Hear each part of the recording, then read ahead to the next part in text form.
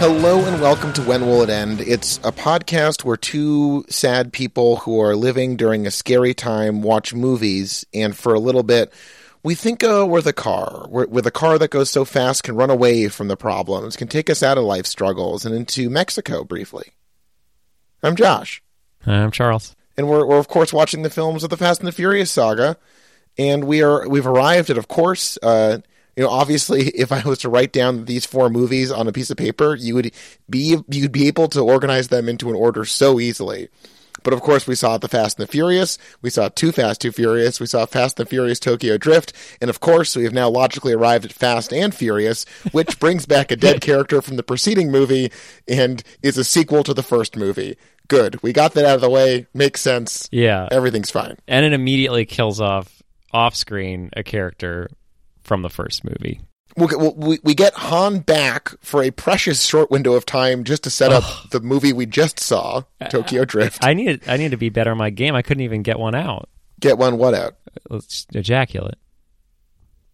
I don't. What was the joke? The joke was that I was so horny for Han that, like, by the time I even whipped out my dick and started getting it hard, he was already off screen and out of the picture. But the phrase you said was "get one out," which I don't think people say that. Well, I say it. I was just trying to get one out on Han.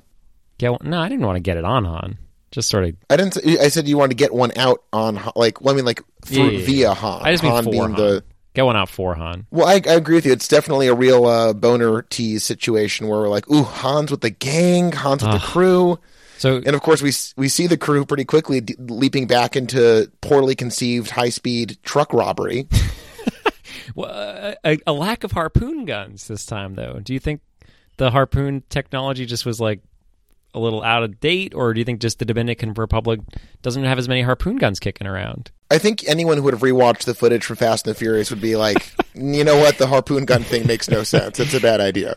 Can I do a brief segue into Los Bandoleros? I have no idea what that is. So yeah, exactly. Please. That's the short. I'm trying to be more completist than you are in this regard. Oh, right. Charles is doing a little extracurricular stuff, which speaks to his general annoying thing. Yeah. So I forced you to watch the short film that took place between 1 and 2. Where we saw Brian go to a hotel with a beautiful woman and escape the cops in his drive down to Miami. They did a lot of driving over, like, overlay, whatever road that maps, is. Like, double exposure, road map stuff. This one was much better. It's so that we know he's not just driving, but he's driving to a specific place. Yes, Miami.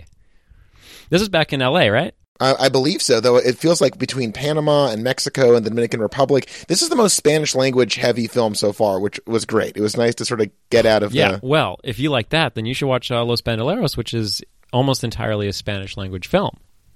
And what does it add to the Fast and Furious canon that we have encountered so far? Well, more Han. Han's in it for a lot. It's good. Vin is actually his best. I honestly, I know we sort of get into a disagreement about the importance of Dom Toretto and how good Vin is at carrying that.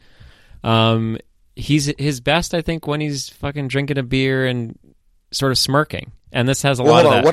What kind of beer? Well, in Los Bandoleros, it was actually a nondescript Dominican beer, Dominican Republic beer. So he's not holding to his staunch Corona. No, it's very fandom. Strange. It was okay, a little alienating, but I got past it, and because he gave me a loving little smirk and made fun of Han and told him he looked like shit, and I was like, all right, that's the guy I know. That's the guy I know. And you know he's joking because there's no way Han looked anything less than a fucking tenor. It's ridiculous. He looks great. Yeah, Han looks better than ever. But it was I didn't get to finish it.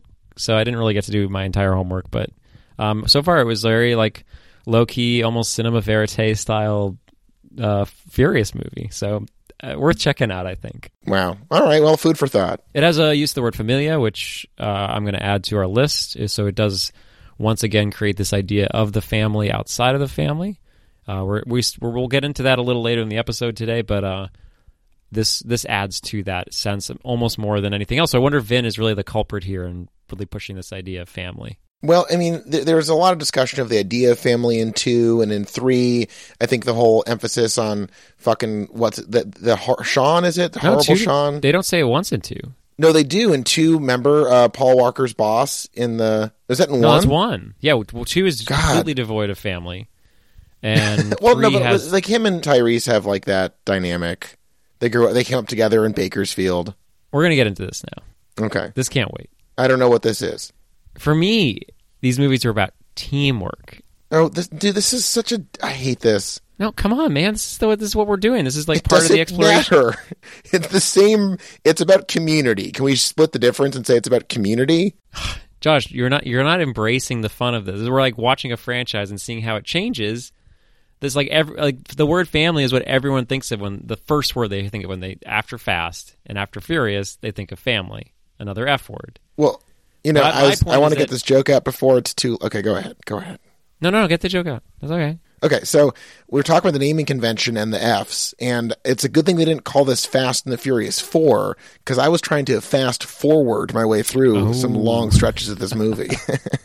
But for me, like, this has been very surprising and exciting for me, is realizing that this idea of family really wasn't a part of this franchise at all until much later, and it's interesting to see the way that it's sort of like been spiced through and like really brought it forward, where like they're all about being a team that works well together, and it isn't really until number 5 where the word family is just thrown around. Like, I don't agree with that. What do you mean you don't agree with it? It's not even in 2. It's nothing. They don't even talk about it in 3. That they don't need to like literally spell it out for it to be about family. In this movie, Paul Walker's motivation, he thinks, is to get Braga for his job because he wants to stop his heroin dealer because he's an FBI agent again or something. And at the end of the movie, because he sees that Vin's quest to avenge the off-screen death of Letty, well, we see it in flashes, but he sees that gesture, which is about family, is more important at the end of the day. We see it in Vin's psychic car hallucinations, so which is pretty cool. Doesn't even happen. We just see... Yeah. Well, no, I think that's because she comes back to life, right? Well, sort of. Again, as someone who watched these out of order a long time ago, it's very funny to be like, "Oh, Letty's dead," because I saw her in Fate of the Furious, right? I don't know. I don't entirely agree with you because like Dom and Mia and Brian O'Connor's relationship to them is the whole core of what the best part of this movie is all of the melancholy working through the trauma of the first movie. And that feels like a family unit. He's fucking Mia. Dom is completely shattered by the death of his girlfriend, his love, who is as much as family to him as Mia or Brian, as we see by the end of this movie. So I don't know. I think they put a finger on it really heavily in the infamous Mi Familia Corona toast scene in Fast 5, which I'm so excited about. But no, I think without putting a finger on it, they're showing that Brian he's thrown off the guise of being an undercover cop. This is not about work anymore. He's like, what Vin was doing was pure. He was trying to get revenge on Phoenix and Braga for a pure reason. And I was just doing this for a job. And when it comes down to it, I'm not going to see my friend, my brother, go to jail for whatever allegiance I may have to the FBI. So I don't know. I don't agree with you. I think this is the opposite. I think this is the movie where it really gestates into, this is a family now. So by the end of the movie, when we see yet another ill-conceived high-speed heist, we're like, this movie is all about growing pains to me because and I'm going to reiterate some things that we talked about while watching it, but this was the most generic of the films so far to me in that outside of Letty's death, which is a little bit of beep, a little hot sauce on the old pizza slice there. It's basically like another drug dealer. They got to infiltrate again. They got to race again. None of the racing is that good. None of the plot is not that interesting. What's interesting is the characters maturing and confronting their past mistakes and their past failures and how the impact of their lifestyle on the ones they love. So all of that stuff hit home for me really well. But I think this is like, where do we go from here? And of course, we have the luxury of knowing that they just max it the fuck out in the next movie and bring in the troops. But I found this outside of that emotional stuff, the melancholy of those exchanges. Been talking a lot. I just want to, before you just keep talking and talking and talking, which is harder to interrupt you when I'm not in the same room as you. I can really railroad you. Yeah, you really can. This is Zoom. nuts. So I got to just fucking tell you to shut the fuck up because hold on. That was like a minute. Shut up.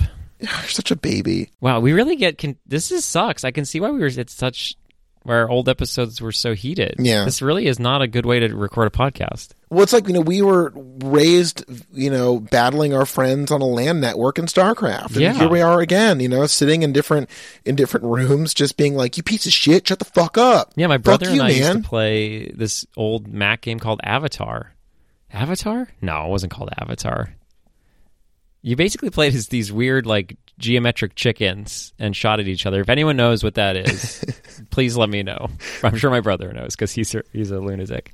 Every glimpse into your past is one more piece of the puzzle. But yeah, and we I love used it. to sit. He sat at the folding. We used folding chairs as desks. Did your family do that? We would buy a $2,000 computer in 1998, but then put it on a folding chair, folding I remember table. when we had our first Macintosh, we set it up on the floor somewhere. Yeah, Because we were like, what do you do with this thing? We don't know. You just kicked it. But I think I agree with you. I think my point is really that about the word family is that, yes, it's obviously, I'm just saying, like, the word team, gang, family, like, to us, we all understand what that means. And it really isn't until later that they just, as you said, pinpoint it. And I think that's sort of what I'm calling attention to is like, this is so much looser in these first few. And this is like sort of the moment where we're getting to where it's becoming this thing. It's no longer the first one has basically no plot. The third one basically has no plot. It's like these were very loose things about cars and racing and people working together. And this like 5, 6, 7, 8, like the team is the most important part of it. All these side characters, all these things that are happening. And of course they're going to like really push that. That's all I'm chronicling here. I'm not trying to disagree with you. I'm not trying to say that you're wrong. I'm just okay. I'm going to cut it now because you've been talking too much now. And I'm going to level it off again. I'm going to fucking record. We got to get one of those chess clocks. Yeah, I'm going to. Yeah, I'm going to grab this episode to see who gets more time. Click. No, I hear what you're saying. This movie feels like the eating your vegetables movie, where we know again in Fast Five. Everyone's at the fucking table. Yeah. The whole crew really comes together, and this feels like okay. There's all this unresolved stuff from the first two movies where, in the first movie, O'Connor falls in love with and betrays Mia and falls in love with and betrays Dom only to let him go. And then that question of why he let him go haunts him in the first and second film, and he talks about it in the second movie.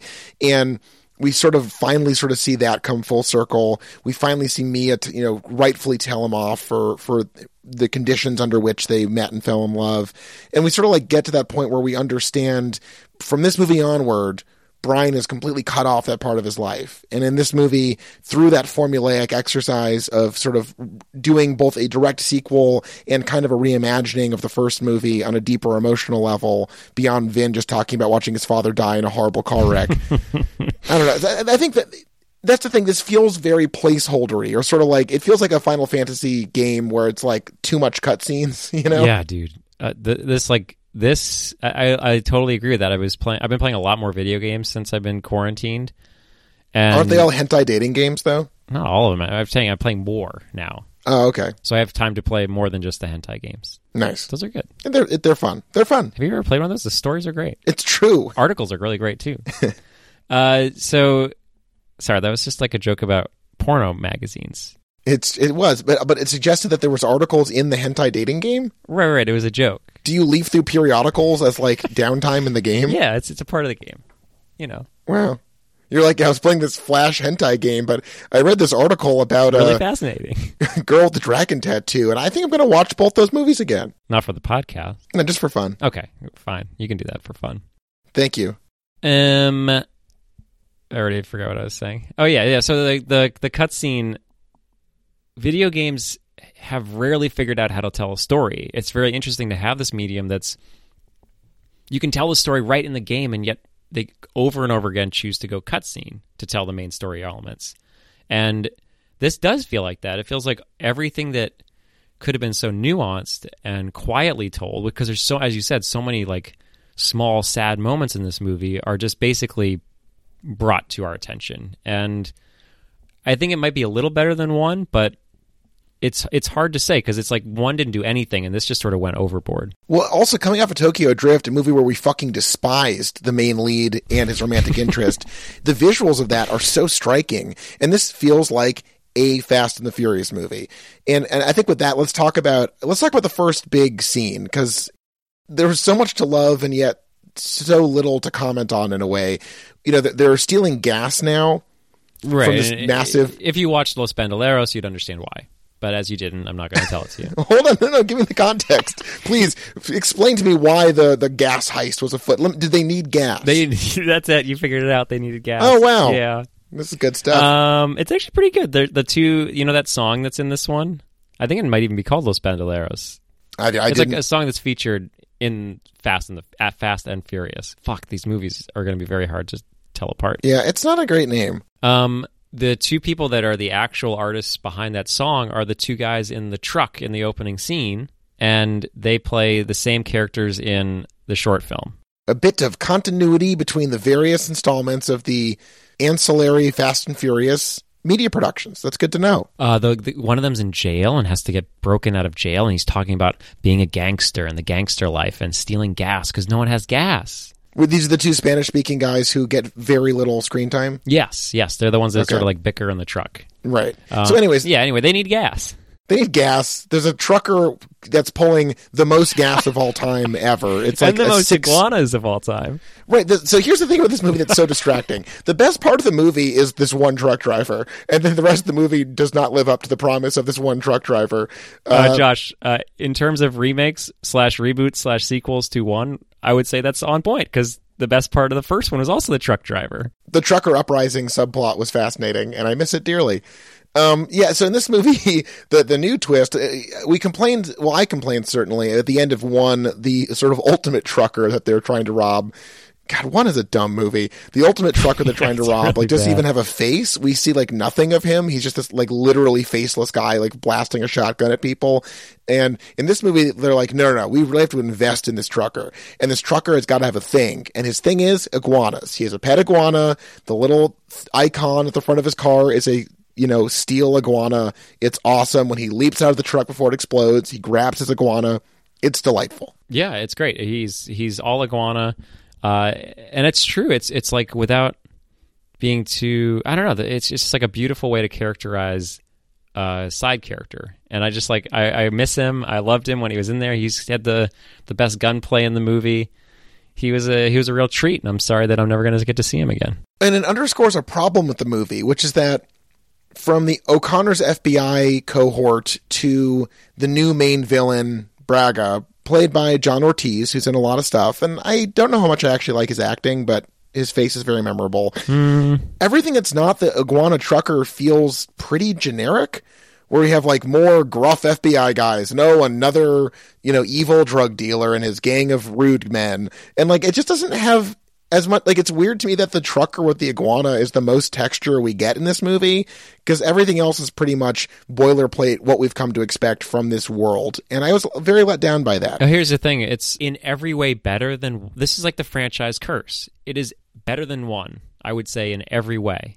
But because it's the fourth in the series, it's like, all it is it's just the same. It's just a better version of something we've already gotten. So I think the FBI cops are better than the cops in the first one. I think the truckers are better in this one than the last one. I think the story is better told in this one than the last one. But it's the same thing. We don't really need it, other than maybe to move forward into 5. Yeah, there's not a lot of surprises, and it's less impressive. And again, I guess at this point, and not to jump around too much, I would probably be asking when will this end if I did not know what was to come. Because at this point, it's like, okay, it's a little tired. And, I want to see you got to really wow me. And of course, again, we're watching this with the luxury of knowing that indeed we are going to be wowed. And here's a couple things I noticed while watching this movie that blew my mind.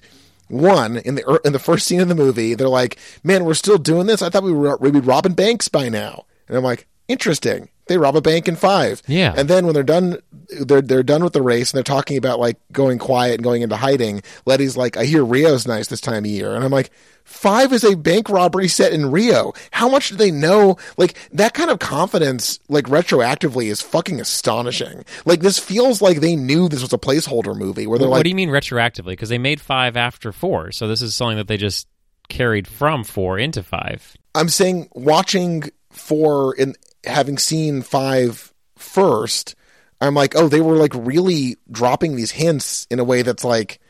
I'm saying it's more impressive now after the fact. Oh, I see. It's like, oh, they were winking heavily about all this. And I admire that. That's really cool.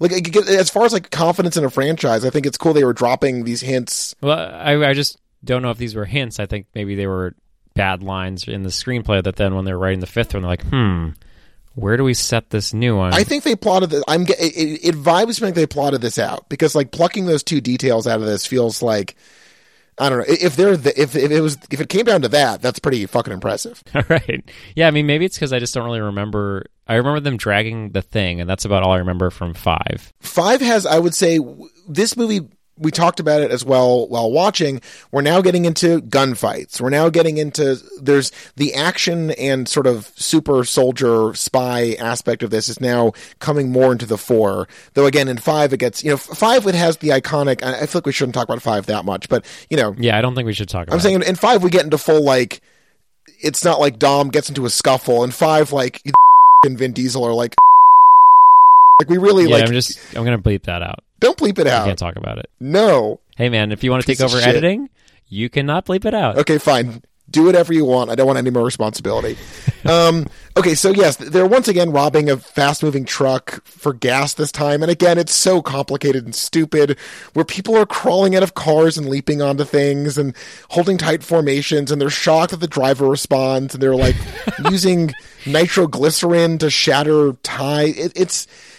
I don't know. It's the kind of thing where it's like, I admire that we leap right into these fucking idiots or back to their stupid bullshit all over again.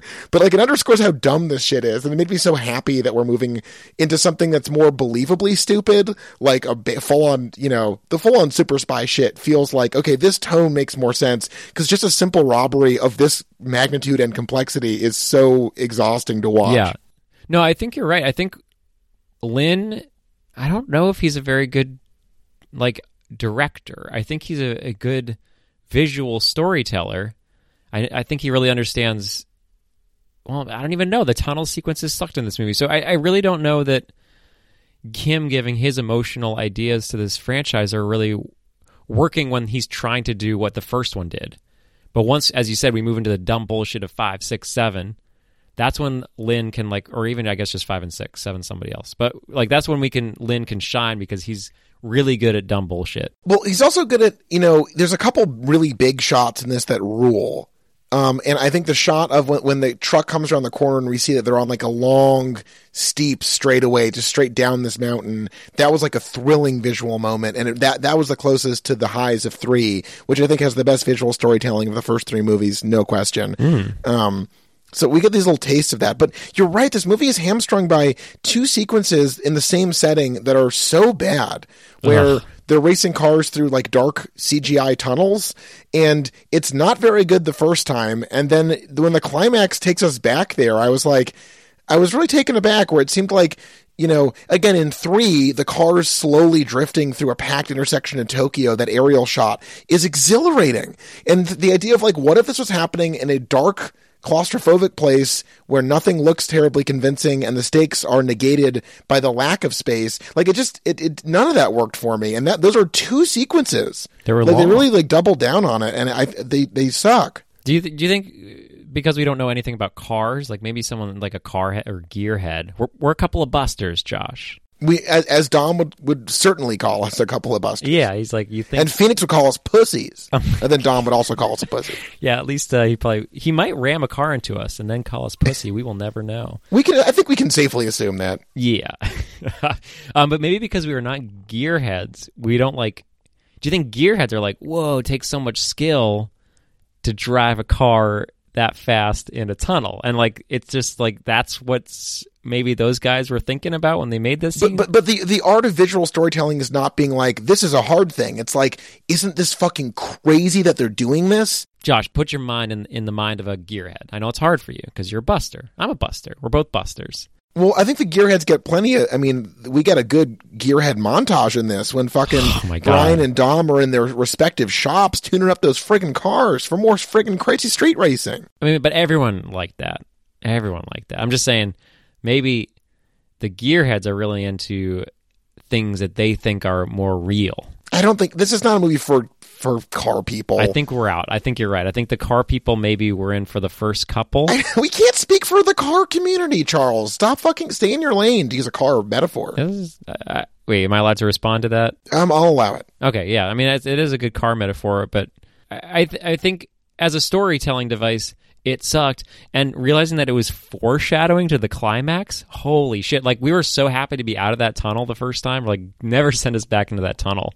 And they did. Well, we also hate ticking clocks, which this movie has 2 of. Was it? I think there were the first 3. one is we've got 72 hours, and then the one that the FBI agent who's Brian's helpful friend was great. She's great in this movie, and she's like, "Why is there a ticking clock?" And they're like, some bullshit." Yeah. And I was like, okay, for the first time in one of these movies, someone like drew attention to how stupid that plot device is in almost every movie. But then it's gone, and then they mention it again later, and he's just like, "The clock's over." Yeah, it's like, what? It's stupid. I hate that shit. I don't even understand where it started and stopped. But then Gal Gadot, aka Wonder Woman, aka the most woke fucking girl queen of all time. She invented girl She's queens. like, you have 30 seconds to get through the tunnel. I can't do an Israeli. I can do a good Israeli accent. I can't do hers. She has a very, I don't know. She does sound like a goddess when she talks. To be fair, I mean, you lived in Israel for a brief moment, correct? I've been there 5 times, and I was there once for a 4-month stretch. Yeah. Okay. Yeah. So, but she's like, you have 30 seconds to get through the stupid tunnel, and we're like, this is stupid. This was her first movie. Really? Yeah. She's good in this. If a little, I don't think I totally. I like that she's like soaked for Dom, which makes sense. I like that Vin's like, I'm too sad to fuck. I thought that was a good moment. Right. Yeah. The charisma of 2 people that can barely talk. Yeah, they're 2 not good talkers. Like, they sound cool. It's a weird dynamic where they both sound cool when they talk and yet don't sound like they're talking to people. That's such a good point. Yeah, they have no charisma, no energy. I was actually talking to a friend about Christian Bale. And, like, I think the reason why he's a successful actor is that he has no charisma. And when he really works, it's in movies where he's supposed to be in a place of isolation, alienation. We really liked him in Alien 4, or Alien 4. Jesus. No. Terminator 4. And I think it's because, like, he has that moment with his wife where we don't really get to care about it, but then the rest of the movie is him being isolated. And, like, yeah, Vince, Dom, and what's her name? Giselle? I think Giselle? I don't know. I'll look it up. They both act like Christian Bale does, but the whole element is, like, we're supposed to believe that one of them is horny and one of them is sad. And the thing is, just to double back to the Christian Bale point, one of the best moments in franchise history is in The Dark Knight Rises, when Batman, in a very cool sequence, is in a Uzbekistani jail for an hour and a half. And we're like, this is what people want from Batman, is to be in a hole. It was a ticking clock too, right? Oh, like a year-long ticking clock. We really have clock. to do that franchise just so I can have a full meltdown over that movie. That movie compiles all of the worst tropes of every franchise into one genuinely bloated monstrosity. But yeah, there's such a strange. I like that we're going to bring in Gal Gadot. Like, everyone they keep adding to this is just more fucking over the top in every way. Like, I love it. Yeah, I'm very excited. This is the movie. This is the moment where the energy is right. Not even the energy. It's like foreplay to something, bad foreplay to something that I know will eventually get good. Just, like, not even because I've seen them, but, like, I can get this sense that this is the reset button. We're like, all right, we're going to remake 1, basically. But I really like Paul Walker in this. I actually really like this. Is my favorite performance from Vin. I think this is just, like, setting up what I know I'm going to love. Yeah, but again, it feels like the eating your vegetables part of the franchise. So yes, I'm happy. I didn't get that. I'm a vegan. All I eat are vegetables. Dear what do God. you mean by that? Earlier you said energy, and I'm happy you said that, because in this movie, we see a great fourth wall shattering thing, which is so delightful. But in 2005, I think entirely based on the success of these movies, NOS, the delightful energy that we see pumping through their cars to make them roar, roar, roar and go vroom, vroom, vroom, is now a delicious energy beverage. Can I be honest with you, Josh? Yeah. That's my favorite energy drink. Really? Yeah, grape NOS is my favorite energy drink. It's really the only one that I will drink. Unfortunately, it's very hard to find. Now, on the Wikipedia page for this, they don't directly attribute its creation to the Fast and the Furious movies, but there's like no universe where it's not, right? No, I'd never heard of it. I mean, yeah, there's no way it would have been created through any other means. Yeah, it's got to be. But anyways, in this movie, we finally see an ad for the drink, and then later, the drink itself plays a somewhat essential plot point device, which is delightful. So what was that like for you? Because I know it can be jarring to see like, oh, like NOS, something that no one knew existed until the Fast and the Furious movies, is now become a product that is being drunk by characters in the films that would not have existed were it not for these films. I found that was way more interesting than anything else in this movie to me. I loved it. Yeah. I mean, as I've said, it's my favorite energy drink. So even just seeing it on screen is lovely. But I think it puts it into its own little world. Even though NOS exists in real life, I think it sort of is something different in their universe. I sort of see this as like a separate universe where NOS is like the bridge. Well, no, we've talked about this, I think, in the past, but I'm a huge fan of movies where, and this is, of course, maybe the ultimate version of this, where one activity is the single coolest thing of all time. Where, once again, in this movie, we're dragged back to the same stupid, shitty midriff party around cars that sucks. Everyone's like, yeah, it's cool to stand around cars. Attractive women just like hanging out in the vicinity of fucking nerds who like cars. Like, this dumb bullshit. Like, again, in the Now You See Me universe where magicians are the coolest, sexiest things in the world. Yeah. And we're in this cosmos where, like, being a car driver makes you like an immortal justice warrior or the worst, most brutal, violent murderer of all time. There's very little in the middle. Yeah. And NOS, I think, really cements, like, everyone's using it. Everyone just knows. It's like if Mad Max, everything else was the same, but NOS was just like what everyone had in their cars. For some reason, in this universe, everyone has NOS in their cars. Did you like when they have to race to impress the drug guy, and they have the annoying GPS thing talking to them the whole time? And at one point, the GPS person goes, "There was 1/4 mile remaining," and they're just setting it up because we fucking know that fucking Dom Toretto lives his goddamn life 1/4 mile at a time. I loved that. When you're sipping on a cold NOS, do you feel like you're like living life 1/4 mile at a time? No, my heart starts racing. I start sweating from my brow. I can't really think straight. But you're too small to drink energy drinks. That concerns me. Yeah, I started drinking them once when I was playing video games late with friends, and we used to stay up like all night playing video games. And then one day, my friend, he came over.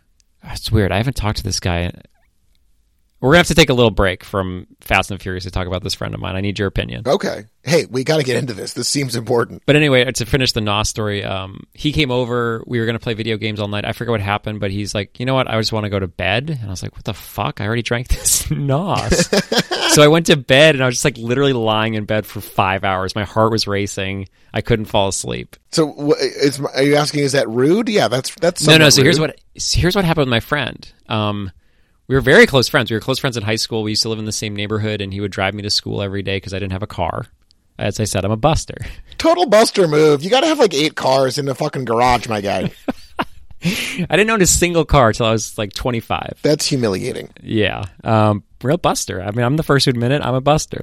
You're a buster. And I have been in a series of car accidents, so I guess that makes me closer slightly to Vin in the gang. Like literally a buster. Yeah. Well, I'm saying they're always getting into car scrapes, and so am I. So, Well, maybe you're a gearhead then. Who knows? It's hard to say. But I'm a regular gearhead. I know that I have to change my oil once in a while. That's true. Do you know how to? You drain something? Buster. I've been busted. Yeah. Do you think we should start a show just called Busters rather than like Myth, but you can see that Myth's been erased out and it's just Busters? Just people who are not terribly good at a given thing? Yeah. That sounds good. That's a good TV. Let's go talk to National Geographic. Yeah, watch Busters. They're not good at much. So anyway, my friend, we were really close. Like he was I would say my best friend. We loved anime. He introduced me to Cowboy Bebop, which remains one of my favorite shows. Hey, maybe he listens to this show. I don't know. I'm friends with his wife on Facebook. I don't think I'm friends with him on Facebook. Anyway, I went to his bachelor party. That's how close I was. I was invited to his wedding, and because I'm an asshole, and my whole life was not going very well, and I was trying to figure out. This is when I was homeless. I was living with a now known to be sex offender, violent, crazy person, tattoo artist, and prominent flat earther. I would say maybe the most prominent flat earther in the U.S. The combination of the tattoos and the sexual menace and the flat earth thing does make him, I think, pretty remarkable. Well, he's been in so much. Running into the fact that you had me meet that man is so surreal to me. The guy that I now see on like great shows like All Gas No Breaks or Vice News and shit. Like I'm like I hung out with that guy. And just as a side note, when we were in his tattoo parlor, I saw like a flat earther sign and I was going to make a crack about it. No. And then I didn't. You made that. And then later, it turned out that I had dodged quite a bullet, because if I had opened that door, I would have been possibly fucking strangulated by that psycho. Probably just blown away. He had many guns in that place. I probably should have told you about that too. Full Whistler style, huh? Yeah, just shotguns and tubes. Like rapist conspiracy theory Whistler. But yeah, anyway, I was like, this is right before I went back to school. I was trying to figure out my life. I was homeless, jobless, living with a terrible person. Well, not living, but like sleeping at the shop of a terrible man. And I just didn't go to his wedding. I didn't say I wasn't going to go. And then he just stopped responding to me, and that was the end of our friendship. That's a bad story. You know, I once had a friend.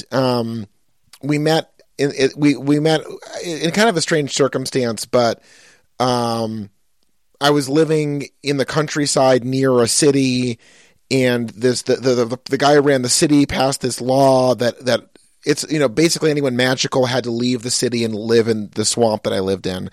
And so one of the people who came to the swamp was a donkey, a talking donkey. And I was at first really not into it. He seemed just grating, but I needed some help to go. Basically, I thought I would get the swamp back if I helped the guy at the castle get his girlfriend, who turns out she wasn't his girlfriend, which is a whole other thing. We had to go to a different castle. There was a dragon there. And over the course of this journey, I did come to know the donkey, and we had a lot of. It turned out we had more in common than we didn't, and we went on to have other scrapes and misadventures. But you know, now I look back on that, and you know, like sometimes things divide us. You know, he liked waffle and parfait, I liked onions. You know, and now we're close. But I do understand that there are times in any relationship when these things are tested. So what do you think? You know? I mean, that's a very interesting story. Sounds. Yeah. Has like some similarities to... He fucked a dragon. The donkey fucked a dragon. So you're saying I should fuck a dragon or Seth? Like how should I... What is the dragon a metaphor for in your story? There we go. I'll figure that out. In a way, we've all got a row of tanker trucks full of gasoline we're trying to steal using nitroglycerin and high-speed racing. In a way, we all have a dragon in a castle we want to fuck and make dragon babies that are fucking hybrid creatures that are fucking monstrosities that we're going to raise as our own, you know? Yeah, we're never going to tell them that they're monstrosities either. No, you just sort of roll with it, babe. That's life, you know? Life has its slings and arrows. Sometimes the FBI is our friends.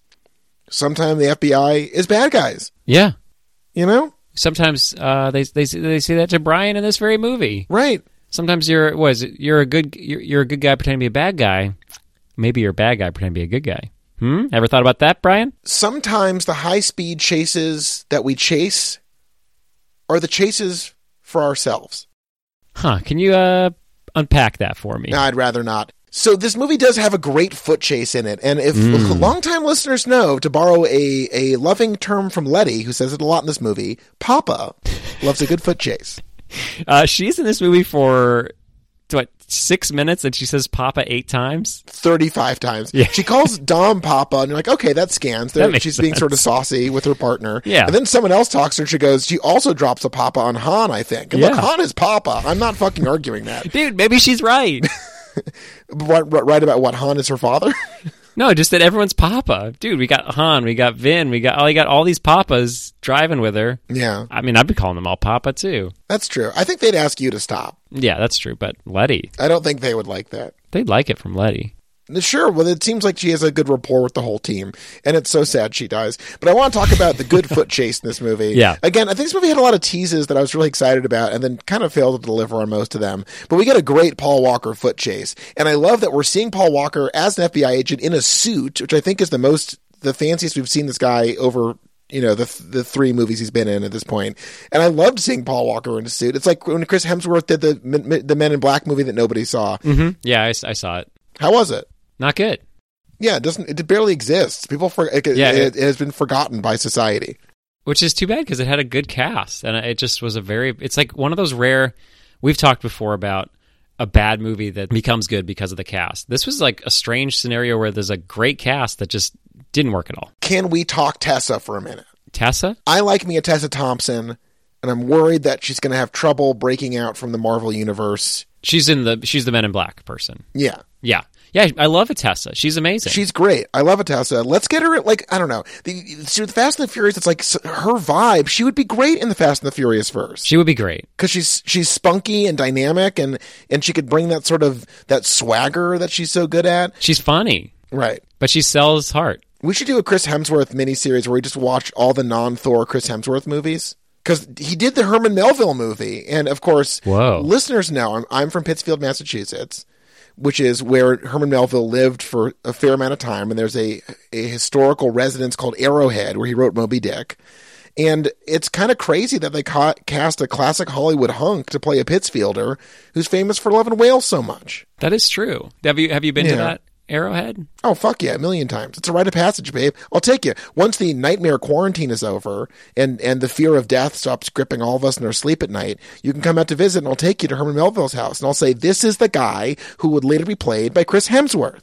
His house. That's what he's most known for. Well, at this point, to these tweens. Yeah. These tweens on TikTok. I started. God, they haven't read Moby Dick. I realized I hadn't read a book since I've been quarantined, basically, and I haven't really read any books this year. So I was like, maybe I should start reading a book now that I just have nothing to do. It's hard. Yeah, no, but it's so difficult. Like, because a good reading sesh, you really got to be like hooked in and locked in. And I've been so panicked and exhausted or caffeinated or whatever, or stoned on drugs that it's been kind of hard to read. No, I totally agree with you. I think reading is hard. I don't think that means that it's better or it's a more fulfilling experience once you get into it. But I can totally see why, everyone's like, books are better, man. What are you doing, rotting your brain on the TV? It's like, I don't know, fuck reading. I'm done with reading, man. It was my life for a long time, and I'm just done with it. Well, part of like the thing about a crisis is that we see old cultural forms die away in the face of the now, like the need of the now.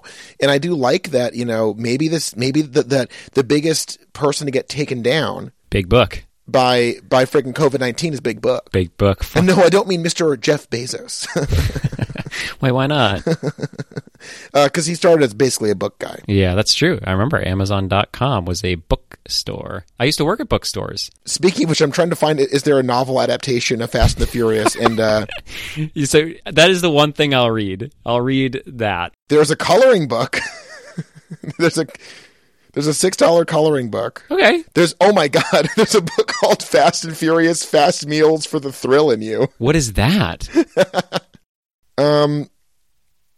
It looks like it's a cookbook. Look, Susan Gray wrote it. Okay, Fast and Furious is an amazing franchise that has kept us glued to our screens for over a decade with spin-offs, and one of the glues that's kept the series together is family. That's one sentence, and that rules.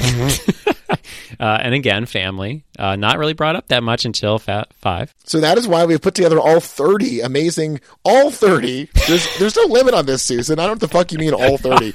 All 30 amazing meal recipes that you can make with your family and friends. So rev up your coking engine, direct quote, because this book will have you going places with the right meal. Is the first one tuna sandwich with crusts cut off? It's cum chowder. Cum chowder's the first?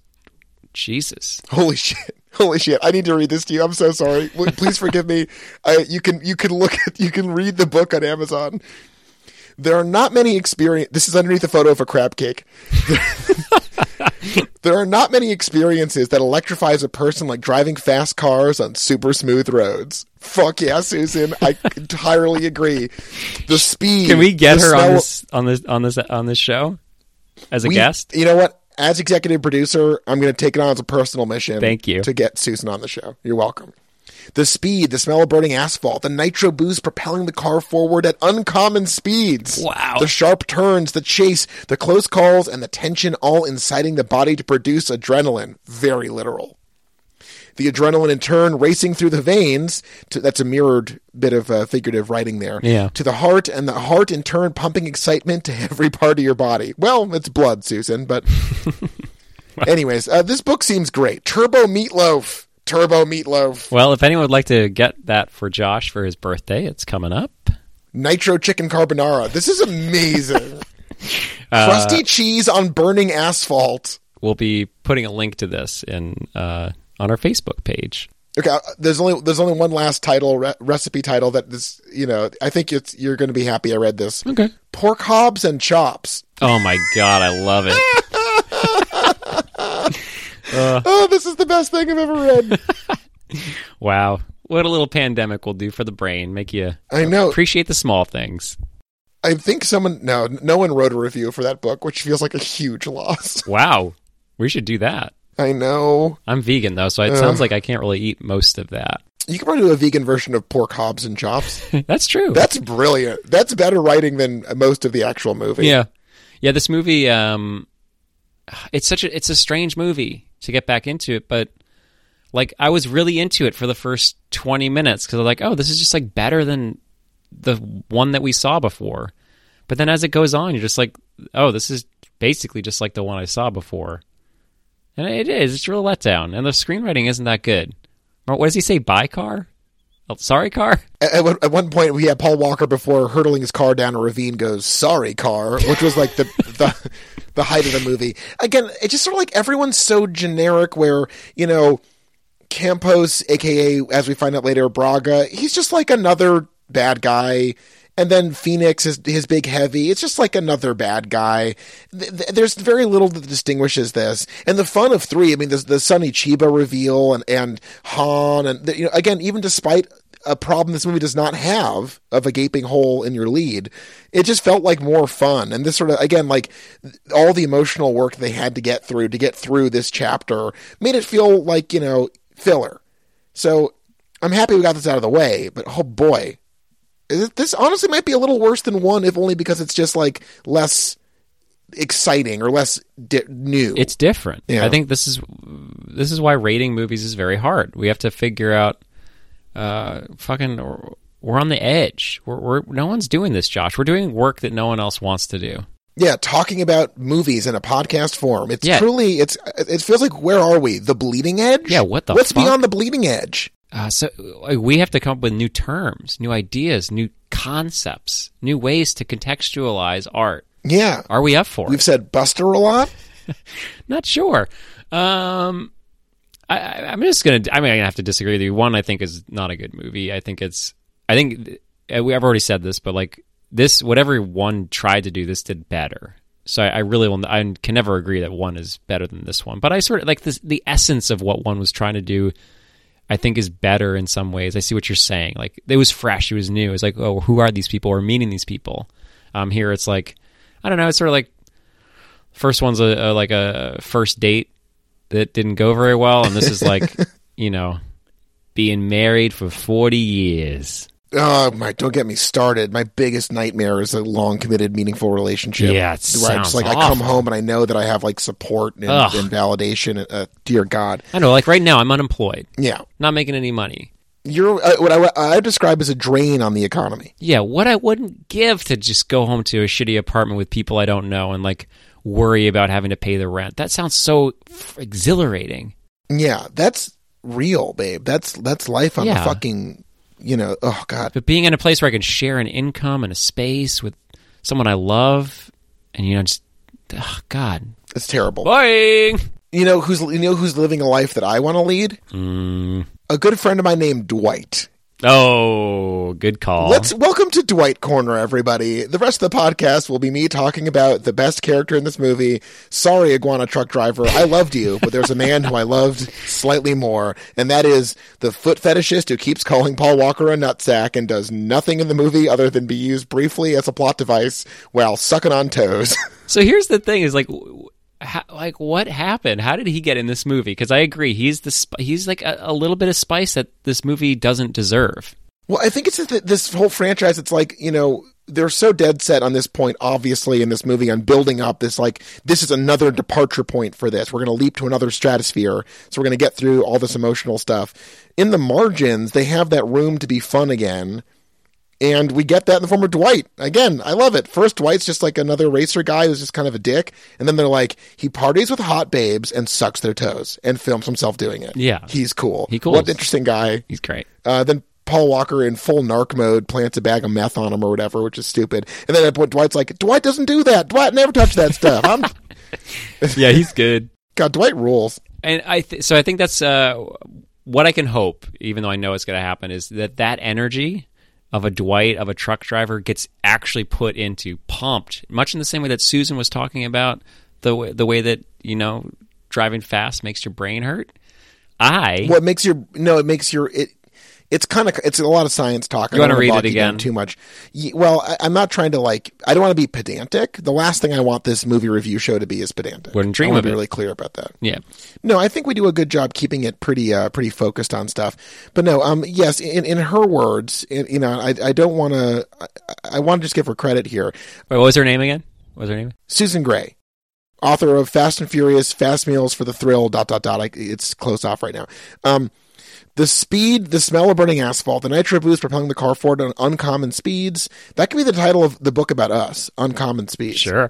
I know. I was actually uncommon is a great word choice, Susan. Mwah. Yeah, they are uncommon. It's hard to argue. It's literally speaking 100% accurate. The sharp turns, the chase, the close calls, and the tension, all inciting the body to produce adrenaline. The adrenaline in turn racing through the veins to the heart, and the heart in turn pumping excitement to every part of your body. Okay, so what Susan lovingly, because I could feel the love there, and just passionately described to you, I'm hoping that the Dwight, the Iguana Man, these elements I hope get pumped in to the franchise itself, not as cursory people that I will miss when they're gone after only being on screen for 2 minutes. I want perhaps a Rock to show up.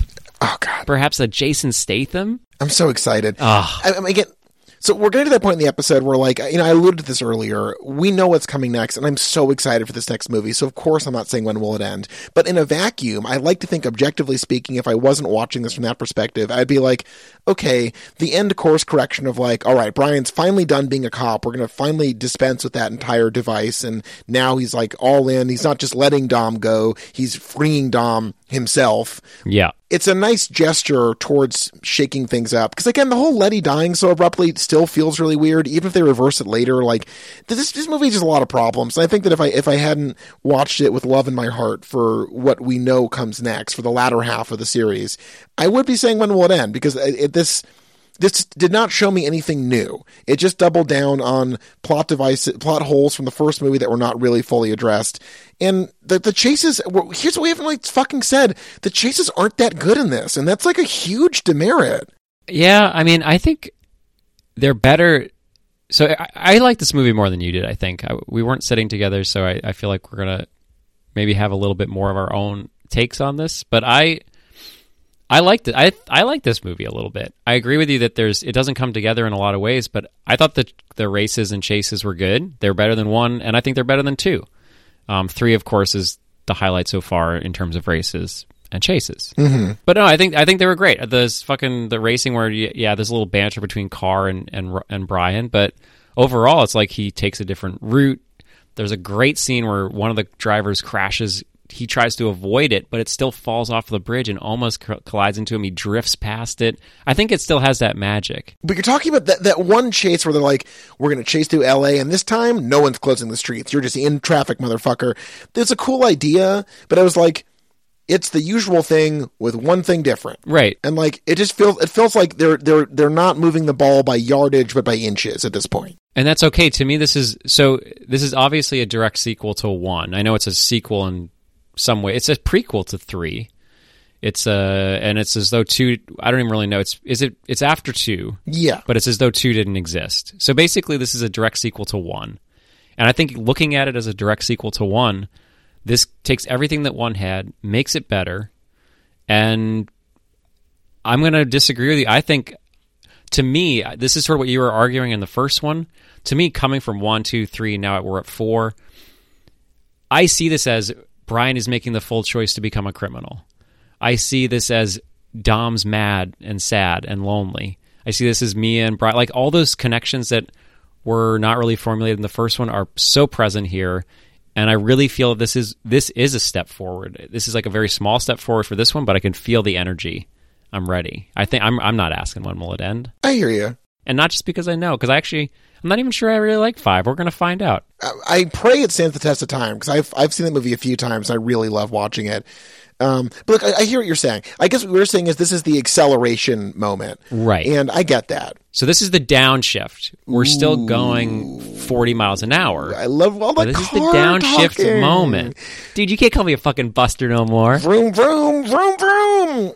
Emergency brake, shifting, windshield wiper. So yeah, no, this is, for me, this is really when I'm getting buckled up. I can feel it getting ready to boost into to lower gear to go faster. Let me just read something. We're getting towards the end of the episode. I want to just read something that I think is going to sum up the experience that we're all talking about. Wait, don't forget, we have to award MVPs. But anyway, yes, continue. Whether you are driving the car or you are watching the race live or watching a movie about racing, the thrill is always there. Ain't that how we all feel when we are watching a Fast and Furious movie? We love to watch Dominic Toretto, Letty, Roman, Brian, and the rest of the crew do the impossible with the fastest cars, jumping from one skyscraper to another, skydiving with cars, racing on ice, and simultaneously saving the world from some of the deadliest crimes. But did you ever imagine that making fast meals could give you a similar thrill? That you could do the impossible with your meals? That as you swallow your food and it moves through your gut, it tickles your tongue, your food pipe, and your stomach, like the types of a fast car tickles the surface of the road. Fuck, this is so good. That with each taste you feel the adrenaline running through your veins with joy, and you hear your heart beating festival drums. Susan, Oscar. Nomination. Well, Charles, if you've ever imagined this, but do not have the recipes to bring your imagination to life, we bring this article to fulfill that imagination for you. And if you have never imagined this, not to worry, you do not have to anymore. We are bringing you 30 fast meal recipes that could save you from the deadly crime that is hunger and thrill you immensely as well. Are you fucking kidding me? This is the best thing I've ever read. Wow, this is great. This is better than Fast and Furious. There's Mia Piccata, the Cheesy Han, Muscles in Miami. Fuck, I want that cheesy Han. At the Shaw of Cheesy Nachos. Wow. Shrimp O'Connor. This is amazing. Okay, so let's turn to MVPs. I think I tipped my hand earlier. I must give Dwight the MVP award. He's fucking sucking on toes in this movie. He's like a full freak. Dwight's like, I fucking party. I don't give a fuck who knows it. Yeah, I mean, he's a great choice. I really admire that choice. I think it's the right choice. For me, I always have a hard time choosing an MVP that like does so little. Like, I sort of want to choose the Iguana Man. I sort of want to choose Dwight. But for me, I think I'm going to have to go... I don't know. I think FBI cop, like leader of the FBI. I really liked him. I thought he was really good. He had a little more to do. And the whole cop dynamic with the one cop that hates Paul Walker for some reason. And they get to fight. The guy from Boardwalk Empire, who I like a lot. He was also in Joker. Joker Man. He was the Joker Man's cop friend that killed his mama. Comedy is subjective. Huh? Is that a line from Joker Man? Murray. Well, you're making me laugh, buddy. So you're. So I'm going to give it to that guy. He had a great face. He was like made out of, I don't know, someone that like ripped off plaster from his face. It was really good. He had the right idea of how to be a cop. And I award him the unnamed. I don't know who he was. The guy that played the FBI boss. Wow. Well, there we have it, and that's our exhaustive coverage of friggin'... Are we ranking them every episode now during these awful times? Let's do it. Yeah. I mean, it's complicated for me because you make a good point. I just find, like, if this beats one, it beats one by a little bit. And for me, right now, as far as story and performance, 2 is the best one so far. Josh, I gotta interrupt. This is the hardest series to rank so far. It's really hard. These 4, they're all so different. Yeah. And elements from each of them, with probably the exception of 2, are like really bad. Yeah. So it's very hard for me to... 2 is the clear best so far. Well, I guess for me it's like 2 as far as like Roman and Brian as a unit doing shit was so incredibly enjoyable and fun to watch that I just loved it. And in this movie... Brian's relationship to the Torettos is so tortured that we don't really get that kind of camaraderie yet. Like, you know, they're sort of as much against each other as they are not in this movie until the end. Yeah, that was actually one thing that didn't work was like in the first half, Dom hates Brian for rightfully lying to him and lying to his sister and almost getting him thrown into jail. And then without any explanation, they just decide to be friends. Unless I missed something. Yeah, it's confusing. So yeah, I agree with you. This has got sad energy. It doesn't have the two had such great energy between its 2 male leads that yeah, there's like that carries you through the whole thing. Right. So yeah, I don't know. Maybe ranking them as like a fool's errand, because visually speaking, 3 was the best. Full package 2 is the best, and then 1 and 4, because they're so tied together, it's kind of hard to. It's complicated. So I don't know. Maybe ranking them is stupid. It feels like maybe we're all just being a real phoenix right now. Yeah. Fuck. Well, AKA a fucking cool guy. well, I'm gonna go buy me that book. Yeah, we're going to prepare an exhaustive bit of research on the Fast and the Furious recipe book and get back to you. And remember, everybody, stay inside and don't touch anything, because you might die.